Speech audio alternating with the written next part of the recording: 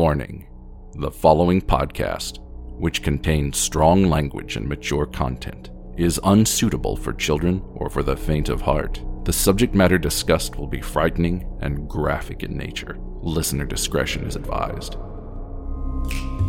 Three spooked girls. Three spooked girls. When you wanna hear about the paranormal, you get the spooked girls. True crime that makes you hypothermal. With the three spooked girls, stabby snippets will give you dreams. Tara and Jessica will make you scream along with the spooked girls. Bring on the slaughter, we on that haunted ground. Spooked girls. The three spooked girls.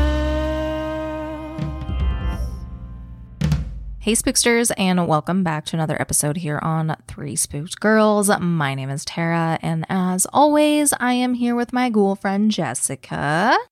Reluctantly, because she's telling me scary stories I don't want to hear. Yeah, we're batch recording. We just finished up the episode that'll be up on Monday, and now we're on 2 of 3. And this one we got a lot of spooky ones coming, so you'll enjoy, because a lot of them were requested. The one on Monday was definitely requested 100 fucking times.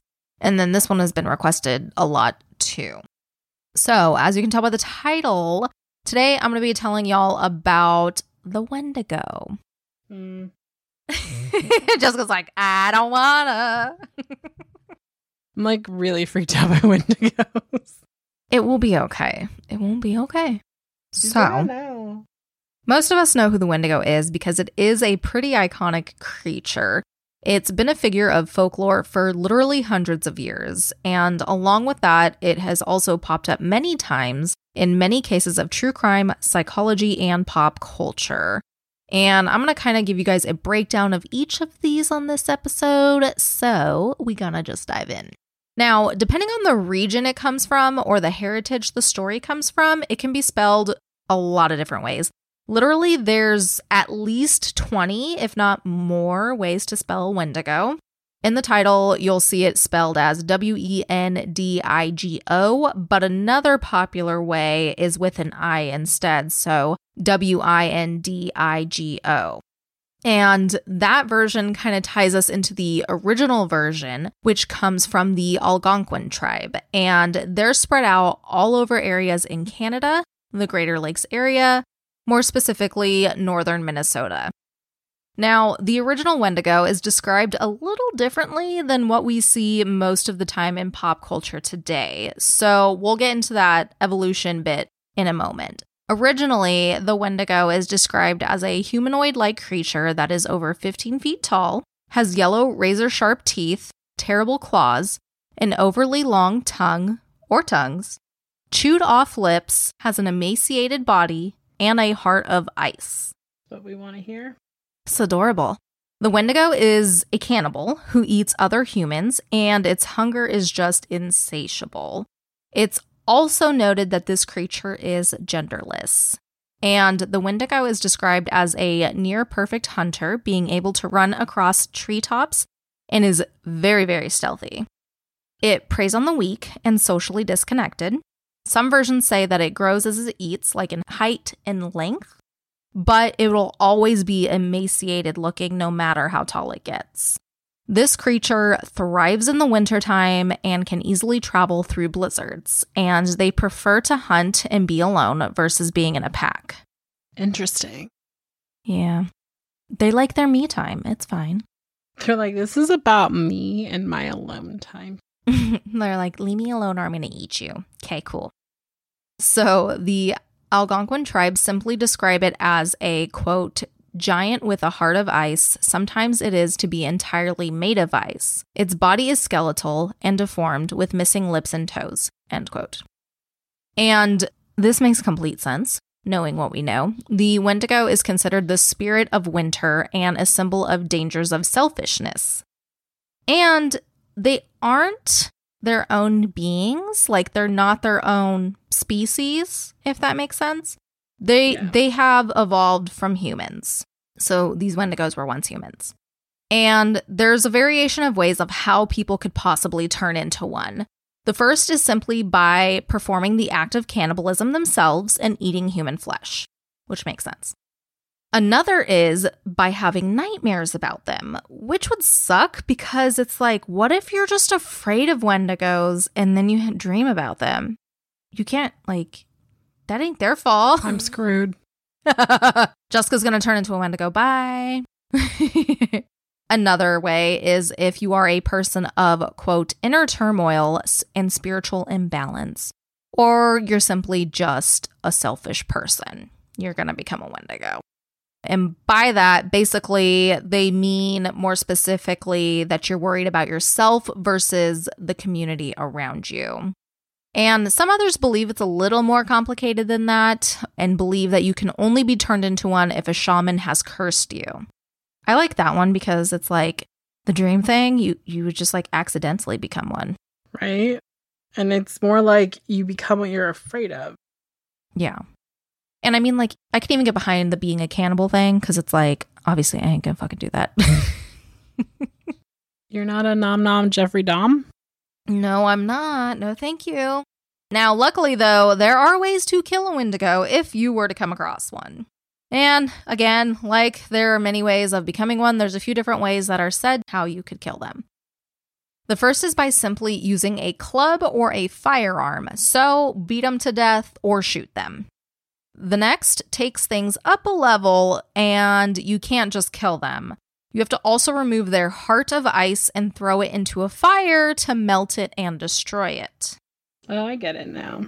Uh-huh, that one makes sense too. Then lastly, this one kind of goes hand in hand with the last way to turn into a Wendigo. You must be or seek out a shaman. They're the only ones who can kill a Wendigo. They can do a specific spell or ceremony to kill it.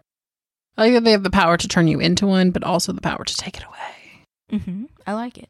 Now, as far as the evolution goes with Wendigos, it's become a creature that has appeared all over pop culture. I'm sure you guys are plenty familiar with this. It's been featured in things such as Stories to Tell in the Dark, in the books. There's a Wendigo in Pet Sematary. And even My Little Pony, there's a Wendigo. Stop it, there is? Yeah, there definitely is. It said that what made this adaptation popular was that the Wendigo film by Larry Fessenden. When creating the creature for his own version, he essentially morphed a story that he was told as a child with the version from Scary Stories to Tell in the Dark, which is interesting because after that, it seemed to really take off in the land of horror, and we see more and more times when the Wendigo does pop up, it in fact does have antlers, just like his did. And there's literally a movie on HBO Max. I haven't watched it, but it's called Antlers, and it's about Wendigo. So, I mean, the trailer looked good. Thank you. Jessica's a baby. But yeah, unless they took it off, it was on there. So, you know. I think, okay, I just want to say this. Caveat, the reason why I'm afraid of Wendigos is because when we originally did an episode on Wendigos, it was like early on in the pod, and I watched a video where someone thought they had captured a Wendigo on camera, and I am petrified of that. Yeah. Yeah, that was like one of our, oh my God, that was like in 2018. That was like 4 years ago. Wow. Okay, but I knew you'd appreciate this. I did mention there's a true crime aspect when it comes to Wendigos. So we got a little extra tidbit. So the first is the Wendigo killing trial of 1897. There was a man who shot someone who he said was a Wendigo. The defendant said that he was ridding of an evil spirit, not an actual human, so he wasn't guilty of murder. What'd you say? I said I buy it. You buy it. You're like, it's fine. Be safe than sorry. And this is actually something that would happen quite frequently in Canada during this time period. And of course, in the course, it would be difficult for them to prove the person they killed was a Wendigo or if they were a human. So in one case, the jury did say, yes, it was manslaughter, but the judge ended up saying, well, it's his religious beliefs, so he thought he was ridding the earth of an evil entity, not a human being. Hold on. Are we giving murder a religious exemption? I mean, this is the 1800s, so... Oh, okay. It's like, what the fuck? It was 1897, so, you know. And when I looked into it, too, like, it was unclear what happened to that dude, but I'm pretty sure he probably got off with no consequences from the sounds of it. Now, on the other side of this, there is another type of thing involving Wendigos called Wendigo psychosis. This is described as a mental illness that manifests itself in a hunger for human flesh. Today, though, most psychologists actually reject this as a legit diagnosis. But there was a pretty infamous case involving this with a Plains Cree trapper named Swift Runner. His oldest son had just died, and after this, it was said that he butchered and ate the rest of his family, which included his wife and 5 other children, even though he was only 25 miles away from supplies. So they didn't consider this to be an act of pure cannibalism, instead of as a last resort to avoid starvation, because he could have easily have traveled to town or the store or whatever to get these supplies. So later, he would confess and be convicted by authorities. Wendigo psychosis is said to have really died out as a diagnosis in the very early 20th century, but is still interesting to look at if you are so inclined. And then also, honestly, if you are interested in like Reddit stories on Wendigos, you can find all kinds of stuff on Reddit. I'm tormenting Jessica in other ways. I won't torment her with Wendigo Reddit stories. But I appreciate that. Yes, you're welcome. There are a lot of threads, including sightings in Northern Ontario, Northern Minnesota, other places in Canada. And there is also something called Cave of the Wendigo, but there's like hardly any information. I don't know if it's actually real or if it's one of those like, you know, internet urban legend type of things, because it's like very mysterious and all of that shit. So, you know, but hey, you know, if you're bored and this stuff interests you, go look it up. But anyways, so that is going to go ahead and wrap up today's Stabby. I hope you guys enjoyed. If you guys have any fun, interesting, scary Wendigo articles, stories, what have you, feel free to share them with us in the group or wherever. But with that, we're going to go ahead and wrap things up, and we'll see you next time. Bye, guys. Toodles.